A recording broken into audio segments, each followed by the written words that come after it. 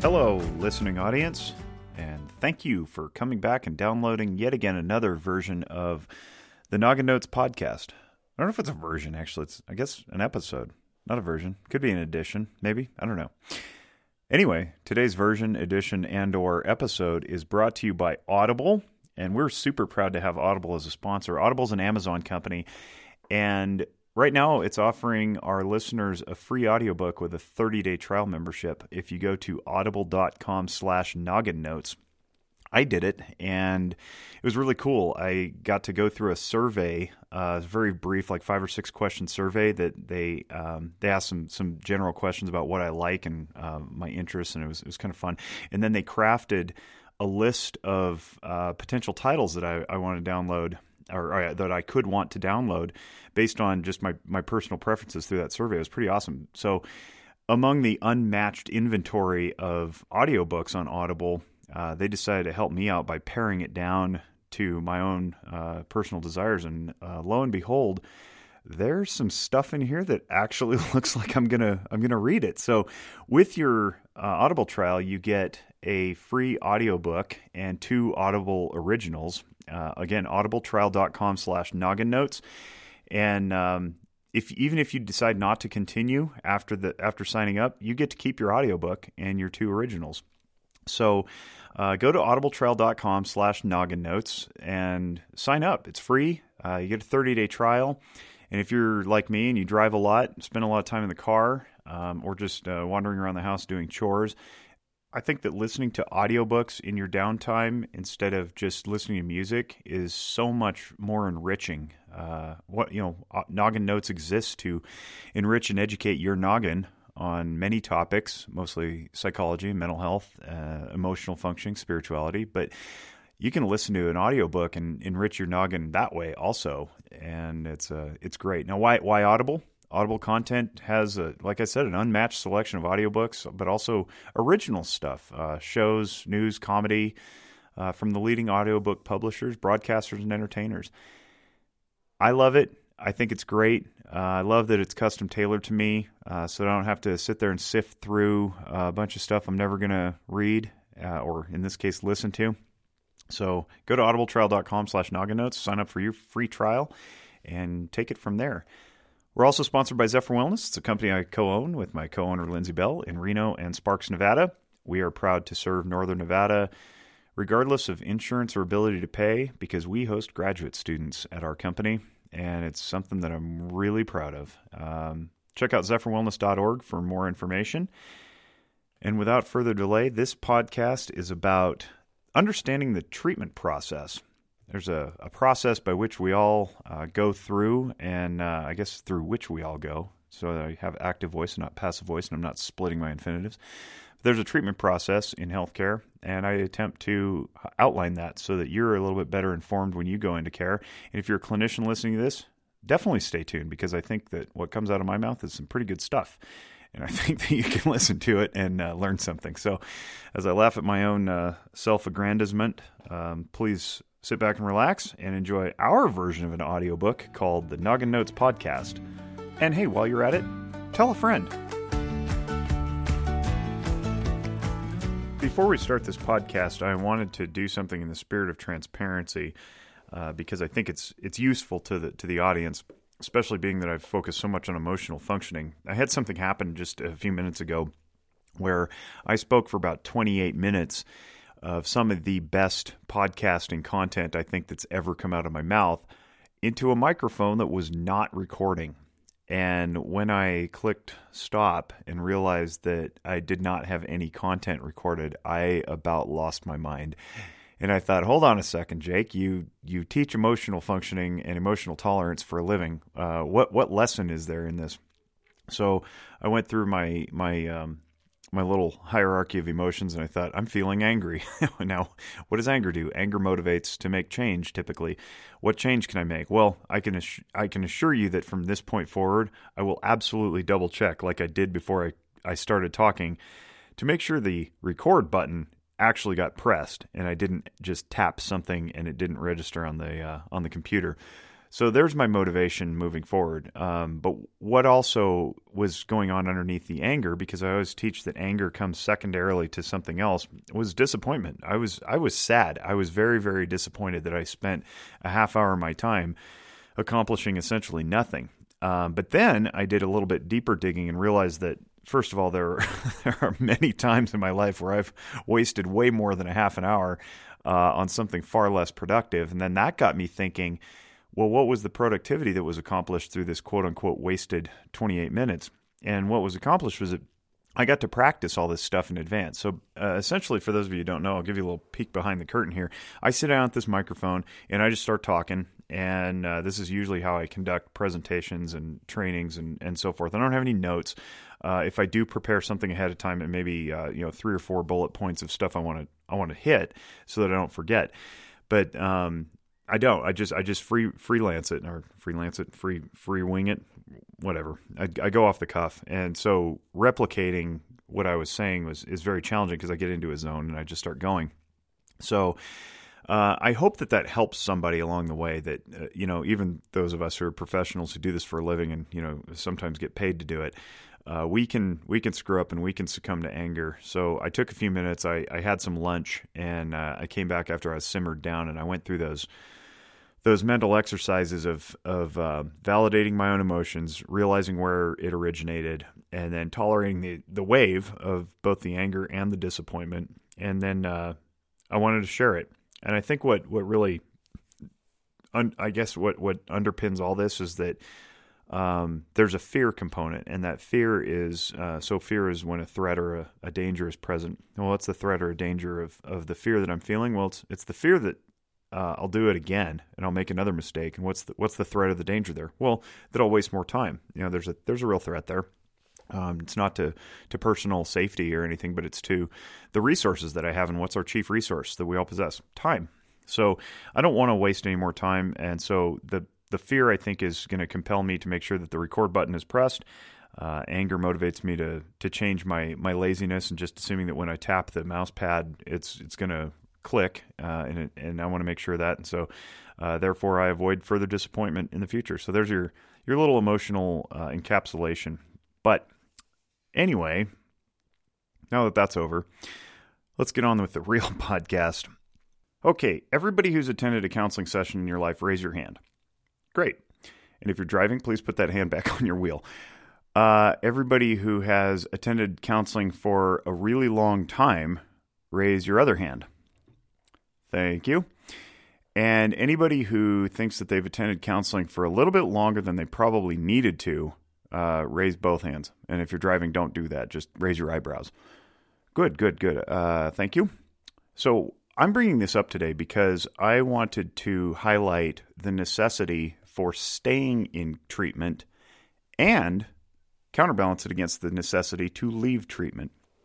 Where might this originate in my little brain? Well, recently in a series of supervision sessions that I conducted with my interns and my students, it became increasingly apparent that we as clinicians are very poor at determining when people need to depart treatment and be discharged, as well as when they need to continue treatment. So what arose, making up words as I go, that's fine. What arose in our conversations was sometimes in clinical work, we get stuck in this ongoing dialogue about people's problems and problem areas and different symptoms and trying to fix them all, when what we should be doing is having conversations about imparting skill sets and insight and knowledge and expanded awareness of one's personal capacities so that the clients can move forward and solve their own problems free of the professional interventions that we offer as licensed clinicians. So what I had to do with my interns and my students was I said, okay, let's look at our clients, and I just had them imagine a given case or cases, and I said, all right, picture that person when they came into treatment. What was their original stated problem area? And then what goal did you help them set for themselves? And then what objectives to that goal did they choose, or did you choose along with them? And then I said, where are they now? And can you articulate this on a piece of paper? Now, the purpose for this is to highlight the importance of treatment planning. So in our world, we have what's called a treatment plan, and this should be present in all of healthcare. So if you go to the doctor with a cold, I'm getting very pedantic here, but if you go to the doctor with a cold and it won't go away, the doctor says, here's your treatment plan. Take vitamins, get some rest, drink lots of fluid. They don't probably write that down in a log, but we in mental health do. We're compelled to write that down in a log somewhere, and I'll get to that in a minute. Meanwhile, what I want to do is give you an overview about how a treatment plan comes into being and why it's important. So I'll start with physical health care. If you walk into the doctor's office, you have a stated problem. In the case I just mentioned, it was a cold. It's sniffling, sneezing, achy, stuffy head fever. Starts to sound like a medicine commercial, but the doctor hears those symptoms and they hear that you have a problem going on, and the doctor will take those symptoms into consideration as a treatment plan is formulated. We do the same thing in our field, where you'll come in and you'll have a stated problem, and we will conduct an interview to gather all the symptoms, and we'll take note of all the forces in your life that may be contributing to this at the present moment, and we will wrap that into a simplified statement of what the goal is that you hope to accomplish. So we'll go back to the cold. You go into the doctor's office, say I'm sniffling, sneezing, achy, stuffy head, fever. Doctor says, all right, here's your prescription. And the prescription may not be a medicine. It may be go home and rest, drink lots of fluids, and take some vitamins. For another example of physical health, and I always go to knee because I have a knee issue. Hey doc, my knee hurts. The doctor says, all right, I'm going to gather a bunch of information about you. What did you do to it? When did it happen? And then they may do some physical tests. They'll make you extend the knee. They'll push on your leg, et cetera, et cetera. And at some point they may order more information gathering in the form of an X-ray or an MRI, magnetic resonance image. And based on the information that those things produce, the X-ray may show some bone problems, the MRI may show some ligament problems. From that point, they will have gathered enough information, and they will say, here's what I see you need to do. The problem is, torn muscle or torn ligament. We're going to operate, and we'll fix it. We might cut some stuff out. We might put some stuff back together, or maybe they'll say, your goal is to get healthy, right? And the treatment plan is the operation, or it's just a rest. Maybe ice, wrap, stay off of it. We don't need to do surgery. You need to do whatever. So at that point, they may refer to another person to take care of that. Maybe a physical therapist, and the physical therapist will say, okay, your problem is you just came from knee surgery. The goal is to get you back fully strengthened again, and the steps to that goal would be the objectives, which is calisthenics and light work with rubber bands and light weightlifting and maybe some bicycle, whatever it is. Okay, so in the mental health world, we take the exact same concept. You walk in and you say what your problem is, and then we do an interview to gather a bunch of information. Now, unfortunately, we don't have a way to look into the mind yet, so we do that through conversation. And we'll ask you things about your family history and your childhood and how your relationship is with your significant others, whether you have a military history, what your work history is like, what you're doing now for a job, whether or not you like it, do you have kids, what are your hobbies? So we'll gather a bunch of information. And from that information, we will determine a treatment plan to take care of the stated problem that you walked in the door complaining about. That treatment plan will contain a goal to deal with the problem, and below the goal will be objectives to the goal. So we'll take, for example, a couple who comes in and says, we're having trouble communicating. We argue all the time. And I will gather that information that I just laid out for you, and I'll say, all right, it sounds like you guys we're both raised in families that expected everybody to read each other's minds. And so now you're doing that to each other, and we all know that that's not possible unless you're a mind reader for the purposes of like a magic show, and then it's your professional job to do that to entertain people. But for all intent and purpose, most people can't read minds, and so if you have an expectation that your mind is to be read by the other person, and then not only read but read accurately and responded to, chances are pretty good that you're going to be disappointed, and that disappointment is going to be covered over by anger, and the anger comes out in the form of arguments and insistence that your spouse perform what you want them to perform without you ever having to tell them. Okay, so we can work on that. And the objectives to the goal would be improved communication. The objectives might be active listening, validation of emotions, the other person's experience, maybe understanding one's emotional functioning. Or understanding one's emotional functioning may be a separate goal, and objectives to that goal are learn the 10 emotions as researched by Carol Izard, validate them in oneself, know where they originate in your body. So there's 3 objectives to yet a second goal. So the idea here is that you have this plan of treatment to conquer the problem that you brought into the session.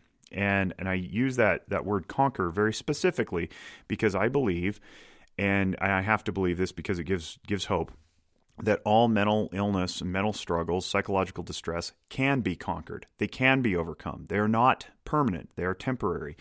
If they were permanent and there was nothing you could do about it, I would effectively be out of a career. And I'll talk a little bit more about that in just a second. The idea is that in the physical world, we may have some permanent disfiguration of some sort. Maybe you burn part of your skin on your arm, and it's just always going to be a scar. But you can learn to use your arm again. Okay, it may not be in quite the same way, and that may be a perfectly appropriate analogy to mental illness, where you may experience some trauma and you're quote unquote permanently scarred in a metaphorical sense, but you can learn to live with it and deal with it and move on from it so that it doesn't affect you. And I think that there is a small stripe of our community in both the clinical world as well as the client world that believes that mental illness of certain aspects is not to be overcome. It is merely to be tolerated, and that certain things are permanent. I can't believe that, because philosophically it doesn't align with how I believe the mind to be, which is that you're born clean, pure, perfect, and intact, and then somewhere along the way, environment shapes you into behaving a certain way. And if that certain way that you behave is something you don't like or is not effective, then you can learn differently how to behave. If somebody happens to believe that they're born a certain way and whatever they're dealing with is quote unquote permanent, then I can't establish a treatment plan for that person, because ultimately the goal would not exist. There is no goal if there's nothing to be overcome. There's nothing to be changed, and there wouldn't be objectives to the goal. It would be nonsensical. It's a non-starter. Say, hey, Jake, I was born permanently angry, and there's no other emotion I can feel except anger. I'd be like, all right, cool. There's no reason for you to be in my office then, because there's nothing I can help you with if that's your belief system. And I emphasize belief system because we don't have any scientific evidence that suggests that people are born angry. We don't have any scientific evidence that suggests people are born anxious or depressed or addicted, apart from, those who may have been exposed in utero to substances and may have a predisposition to using. If somebody's born to a mother who is using methamphetamine, if you never show the kid methamphetamine, he's not going to use it. He may have some cravings for something, but we're not going to get him addicted if we never show him the substance. So that's what I mean by environment. If the environment is such that the person is never exposed to those factors that could trigger the predisposition, then it's not going to happen. And similarly, if you're born into a crappy environment that teaches you violence, that's fine. That may be all you know until somebody offers an alternative, and then you have a choice to make: violence or peace. And if you choose violence after being introduced to the option of peace, that's on you. But to say that it's permanent and you're just simply born that direction, that's something I simply can't get on board with, because our entire profession would cease to exist. No one would be able to be helped, and no one would ever change.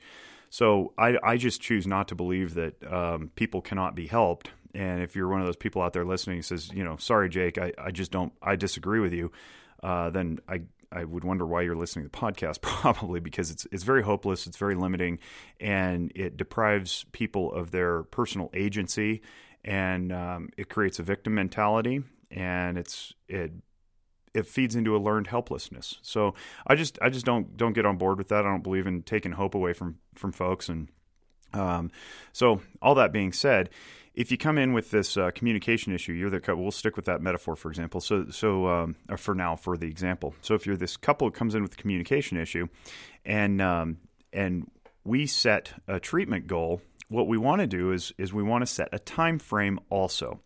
We don't want to keep you hanging on in perpetuity, because it's equally unethical for me to keep you hanging on in treatment as I am the one who's solving your problems. So pretty much universally across all healthcare disciplines, we have an ethical code, depending on regardless of whether you're a dentist or a doctor, primary care physician, psychotherapist, social worker, doesn't matter. Almost all of us have something in our ethical codes that says something to the effect of, you only continue treating people so long as it's reasonably clear that the client is benefiting. Now, we could debate about what benefit means and how a client benefits, because I know some people who do some mental acrobatics to get to the conclusion that they're, quote unquote, benefiting the client by continuing care on a weekly basis for years upon years upon years. Well, my pushback on that is that it's equally unethical to do that, because you're violating their autonomy to act on their own behalf and be free of the compulsory nature of counseling as the solution to their problems. And I did a podcast recently on the ethics of counseling, and if you want more on that, go ahead and go back and listen to it. But at no point should the beneficence of counseling, meaning the help that people get, override the autonomy of the individual to choose his or her own life, free of the weekly psychotherapy or the monthly or whatever it is. People should have the ability to learn the skills on their own to solve their own problems as they move through life, without the continued intervention of the professional licensed clinician, and as such the billing of the insurance and so forth. It's just not right. So we want to make it time limited. Now, time limited can be a variety of things. It could be a number of sessions. It could be a number of sessions over a period of time, like 6 over 6 weeks, or maybe it's 6 over 12 weeks if you're going biweekly, or it can just be 90 days or 6 months or whatever you want to set. But the idea is that it's time limited because it forces both the client and the clinician to come together and work very hard at conquering whatever it is they need to conquer, so that the client can move on with life and not have this appointment hanging out there, forever. Now, I understand that some people have lifetimes worth of chaos and trauma history and just junk that they need to work through. That would not be an appropriate way to approach one of those folks. So for the clinicians listening, if you happen to be new to the field, I'm not encouraging you to take somebody who's 34, 35 years of age and has never known peace and tranquility and say, I'm going to fix you in 6 weeks, because that sets a false expectation, and that's really disingenuous. But it also puts way too much pressure on you to undo what has been done over 3 decades with this person. So those, the more severely impacted folks who have a lifetime of struggles, you want to be mindful of that and just say, hey, settle in for now, and we'll assess as we go. But you still set a treatment plan. You still set a goal. You still set objectives to the goal. It may just take a little longer to achieve than the healthy functioning person who just has a blind spot, for example. If you do set those parameters, though, what you want to do is you want to be mindful of how quickly you're going through the treatment plan. And this is how I started the podcast. I asked everybody to raise their hand if they fell into a certain category. And my idea here is that if you're one of those people who maybe got discharged a little too early from care, I want to invite you back if you have continued to struggle. Because here's what often happens. We go through our treatment, and we'll take that couple, for example, that came into the office with the communication problems. I might assess them as saying, both of you come from, backgrounds that were invalidating and told you to read each other's minds. Okay, we get through that, and we help them to validate each other, and we get to maybe, the 8th session. I might have told them at the outset, hey, I think 8 sessions will be good for you guys. Come every week. So we get to session number 8. Things are sailing. I say, how are we doing with the stated problem that got you in the door? And they go, Jake, we're doing really, really well. In fact, session number 3 was the turning point. For the last 5 weeks, we've been amazing, and no problems, no arguments. We're getting along great. The children are happy. Everything's well. Now, I, as a clinician, may be tempted to discharge them at that time. And what I want to be aware of is the very high likelihood that once I do that, environmental factors may shift in their life. So I want to be always checking in too. Maybe part of this 5-week period of bliss is a honeymoon, simply because they are doing something new and it's so attractive and it's so inviting that it's just awesome for them to do it. So that they're aware of the tendency to argue, and they don't argue, and they validate instead, and they lead with compassion and so forth. But the new pattern hasn't yet ingrained. And at some point the honeymoon ends, and discharge may end that honeymoon. So what will invariably happen in any stage of recovery is there will be a backslide of some sort. For those of you who aren't familiar, there's a trend line we want to follow when you're recovering from anything, whether it's substance abuse or violence or just argumentation or anxiety or whatever. So you picture it like the stock market. The stock market goes up and down and up and down and up and down, and mostly up. We want it to go mostly up. So if you're familiar with statistics, there's something called a trend line, and it analyzes the trend, and it overlays the ups and the downs, and you want to look at that trend line and see that it's mostly going up. Well, at some point or another, there's going to be a backslide that feels a lot more severe than the other dips. And at that point, it's really critical that the individual who's experiencing the backsliding or the slip or we won't call it a relapse, because a relapse these days is usually associated with a full-blown return to prior level of use or dysfunction. So it's not a relapse. It's just a slip, but it's a bigger slip than some of the other ones. And we want to be able to wrap the person up and say, hey, that's okay. This is expected. This is typical. Keep moving forward. Now, here's what happens if the client's discharged when that slip happens. Discharge psychologically sends a message that you've conquered what you conquered, and the goal is attained. And if they're in that spot and they experience the slip, what may happen is they're too embarrassed to come back into care, because in their minds they think and you can't see my air quotes, but they should have, and I'm putting air quotes around they should have been able to navigate it better than they did. And so they don't want to come back and be embarrassed and admit to their clinician, their counselor, that they had a blowout argument or whatever. And I'm saying that's okay. Not only is it okay, it's expected. Because if it doesn't happen, chances are kind of strong that you're just white-knuckling it through and avoiding emotional distress or the tension. We don't want to do that. We want to face life in all of its fullness, and some of that fullness involves disappointment. It involves argumentation. We just don't want patterns of it. And the pattern of the argumentation is what brought this couple in, if we're sticking with my metaphorical example. If I've discharged them, they may hesitate to come back. But here's what I probably should do. I should probably say, that's awesome. 5 weeks of sustained success is really good. I want to see you in a month. We'll do a check back. And in that month, what'll probably happen is that dip, that backsliding. And they will get through it because there's an appointment on the calendar.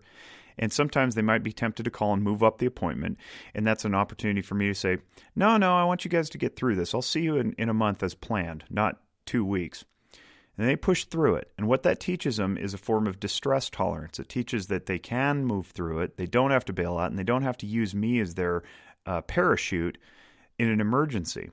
They can push through it, and they come back and check in, and they say, you know what? We had an argument. We had a fairly major blow up. It sucked. He slept on the couch. She got the bed. But it was only one night, and we were able to tolerate it and make amends and use the skills that we were taught and that we learned, and make it all well again. So here we are 1 month out of the weekly treatment, and things are going pretty well. And I say, all right, great. I'll see you again in another month. And what I'm doing is I'm prescribing a formulaic treatment episode based on their individual presentation. Now, I might not do this with everybody. I might go to biweekly and then go to monthly. But in this particular case, I just said, hey, let's go month, and then we'll go another month. And if by the second time I've gone monthly, now we're talking 3 full months of sustained accomplishment.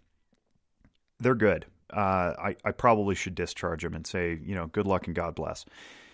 Another temptation we have, though, as clinicians, and I want the clients listening to be aware of this as well as the clinicians, is we have a temptation to look for other problems.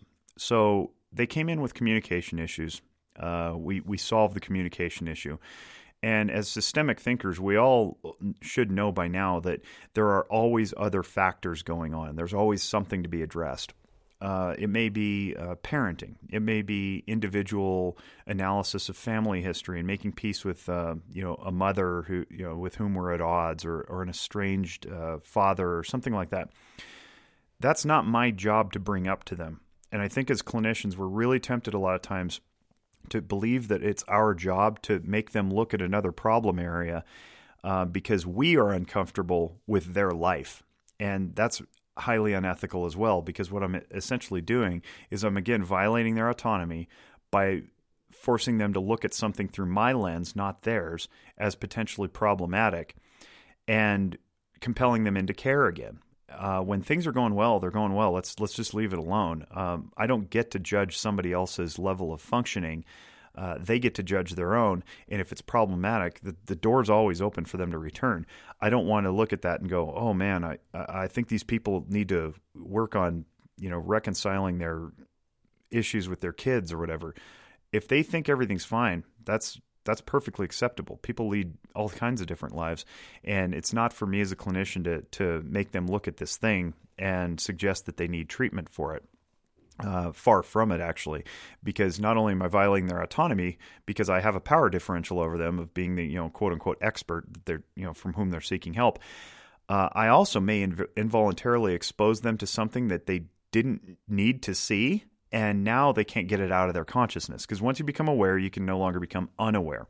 So if I've made them aware of this potential problem area, whether it's historical family conflict or job distress or dissatisfaction, or something they didn't mention along the way as being problematic, what I've done is I've exposed them to this now, and I've actually introduced more distress into their life that they didn't ask for. And they didn't even notice. So now what I've done is I've violated the ethic of non-maleficence, which is don't do any harm, meaning don't hurt anybody.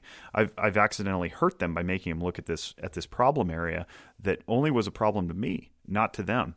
So this can go for anything, maybe through the course of those 12 or weeks or whatever that I was treating them, including the 8 initial sessions, maybe. The husband says, I've got a home brewing hobby and I drink, 3 to 4 beers a night over a 5-hour period.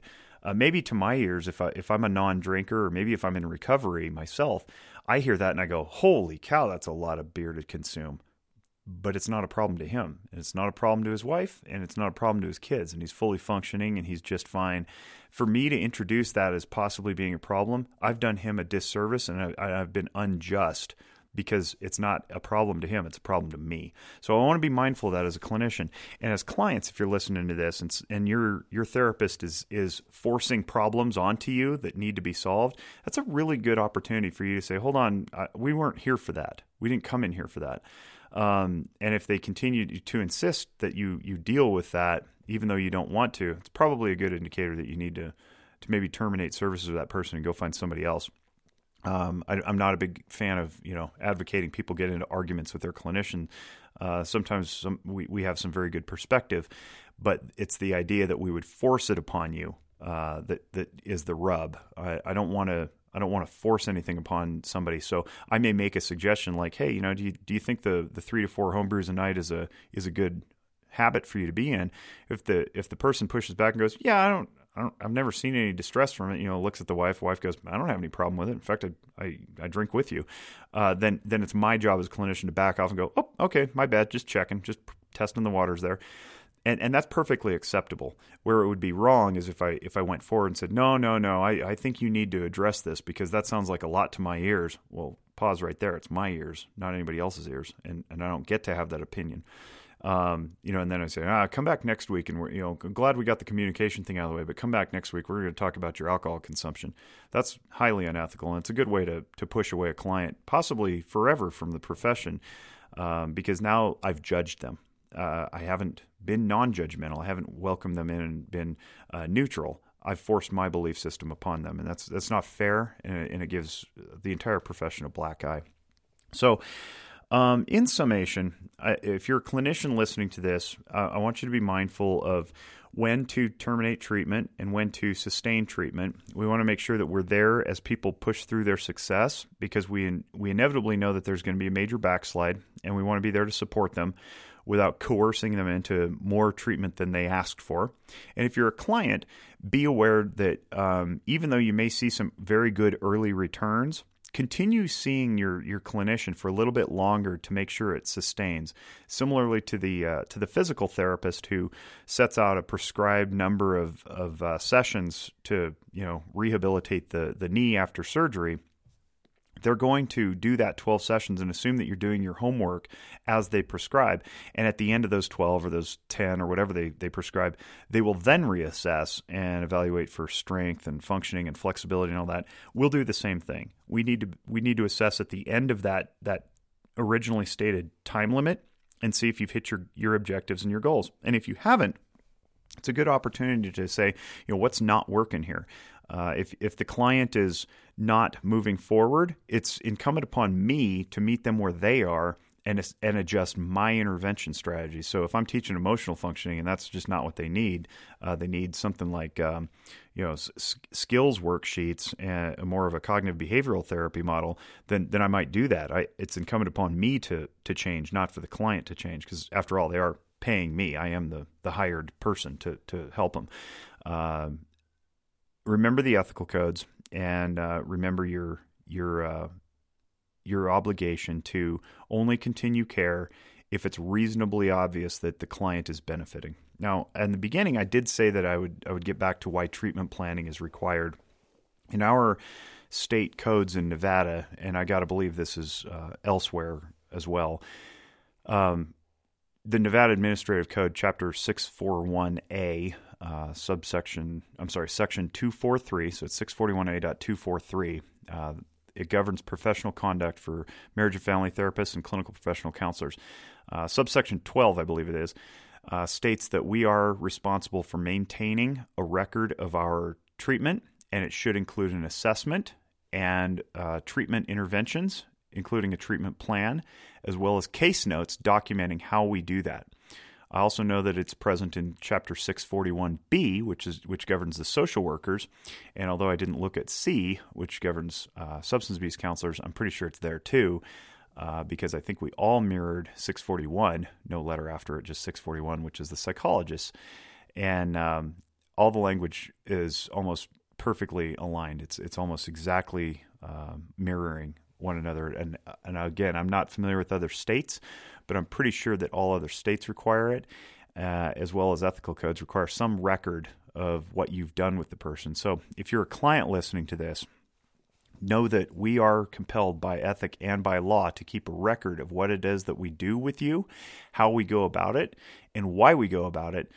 And those records are yours. If you want them, we cannot obstruct access unless we believe somehow it will do harm. Say in the instance of a child who's in the middle of a custody battle or something like that, where we're working on recovery from trauma exposed to by one parent, and then that parent wants to see the notes.